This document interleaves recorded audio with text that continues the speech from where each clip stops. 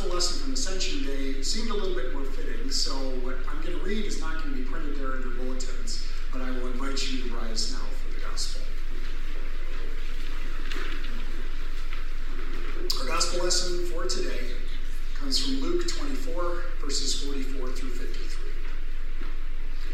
Then Jesus said to the disciples, "These are my words that I spoke to you while I was still with you, that everything written about me in the law of Moses, the prophets, and the Psalms must be fulfilled."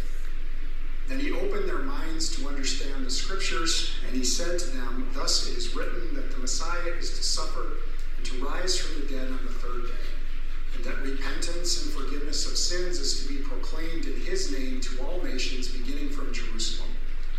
You are the witnesses of these things.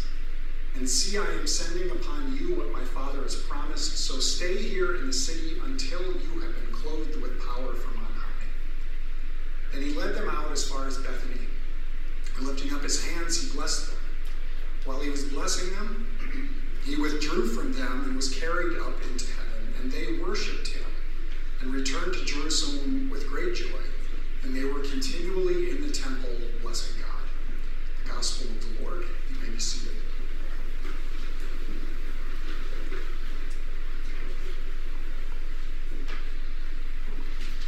People of God, may the grace and peace of our triune God be yours today and forever. Amen. My kids are teenagers now, so it's been a long time since they were that size. But there's something that I've noticed in toddlers. I'm sure any of you who are a parent or any of you who have spent any time around children ever have probably noticed this. That when something happens to that toddler, like they fall down or they knock their head into the pew, which we see here in the church quite a bit, you ever notice the way that the kid reacts? That silent scream. It's almost like a warm-up. The significant pause between the event and when all heck breaks loose, when the screaming starts, when the crying starts. I'm thinking about that idea of a significant pause. Not that I desire our kids to knock their heads on pews. That's not a good thing. But significant pauses. In the church year, we have a couple of them.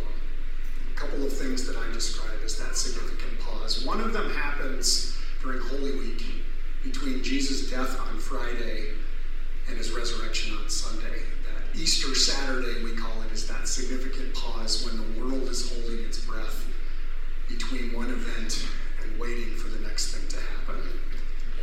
And now we're in the other one right now. I mentioned right before I read the scripture that we're in that period between the day of Ascension, which was this past Thursday, and now the day of Pentecost, when the church is empowered by the Holy Spirit, which is coming up next Sunday, a week from today. These 10 days here at the end of the season of Easter, when the world is seemingly holding its breath between the ascension of Jesus and the arrival of the Holy Spirit. Now, Luke's gospel is the only one that gives us this story of the ascension of Jesus. It's actually repeated again at the very beginning of the book of Acts. Acts, of course, is written by Luke, by the same person, and then we see the story carry on. But the other gospels don't really feature it. The only one that even comes close is one of those tacked-on endings of Mark that somebody added like several hundred years later that says, "Oh yeah, Jesus was taken to heaven." John talks about the way that Jesus promises the gift of the Holy Spirit, but we don't hear about him leaving. And Matthew doesn't talk about him leaving either. We just hear about how the disciples worship Jesus on the mountain, and he gives them the Great Commission. I want you to go out into the world and make disciples and baptizing them in the name of the Father and the Son and the Holy Spirit. And that's the way Matthew ends. But Luke gives us this story. And I imagine that the disciples were kind of scratching their heads in this moment, perhaps asking a lot of questions about what's going on. Think about what they have witnessed, what they have experienced over the course of the previous 3-odd years. Jesus had done his ministry. They had been tagging along. They'd even participated in different ways at different times. They had seen him do amazing things. They'd also seen him butt heads with a lot of people because of this new thing that Jesus was doing. And then Jesus dies.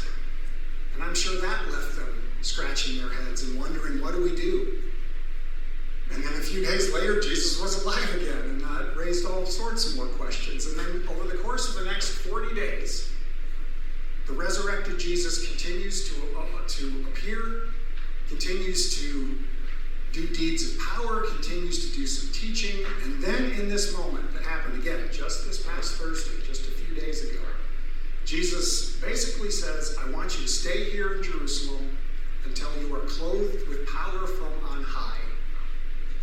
And then he's gone. And can you imagine standing there as one of the disciples like, what do we do now? And I can only imagine that they had more questions than they had answers.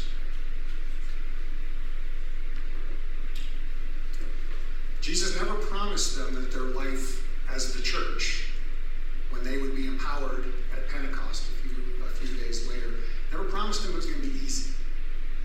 Jesus never promised it was going to be smooth. I imagine that there were good days, but there were also really hard days. And through the book of Acts, through what we know about the earliest church, there were some rough days. If we consider just the 12 disciples, 11 of them died very early and very violently. One lived to old age. And so we know that life as followers of Jesus is not easy. We are empowered by the same Holy Spirit that Jesus would send to the disciples. We are given the same gifts, and we receive that gift of the Holy Spirit in baptism. That's why I'm so happy and joyful that Karsten had this moment today, and that we were able to share in that together. But life is still hard. And things happen in this world that raise more questions than we have answers. And my God, it happened again this week. 19 babies are gone. And I don't know what to say about it. I don't know what to say. News broke on Tuesday, and I don't know where you were at. I don't know how you reacted. But if you were anything like me, there was sorrow, there was shock, and there was anger. That this keeps happening.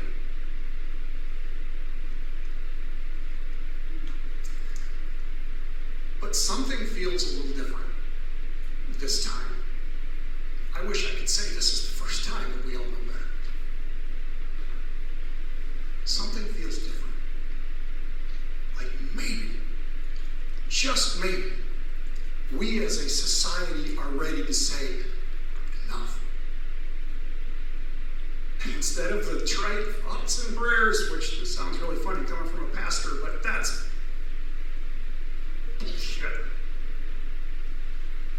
Sorry. Maybe we're going to do something. And maybe we're going to stand up empowered by the God who has called us to be better, to do better, and to hold people accountable. Maybe. I hope so. I really hope so. I can't tell you how to feel. I can't tell you how to think. I'm not going to. I'm just sharing with you what I'm feeling right now. Because this is tragic. And it's happened over and over and over and over again. This world is broken. But somehow, in the life and the death and the resurrection of Jesus, it has been redeemed, even if it doesn't feel like it. But through that gathering power of the Holy Spirit that we are all blessed with, we are invited into the work of somehow reconciling all of this. God has empowered us to be a part of that.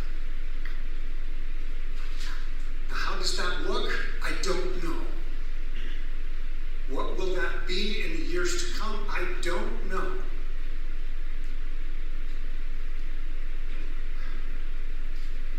But it feels like maybe, just maybe, this moment that we are in right now is like when that toddler smacks their head and they're screaming silently before they raise hell.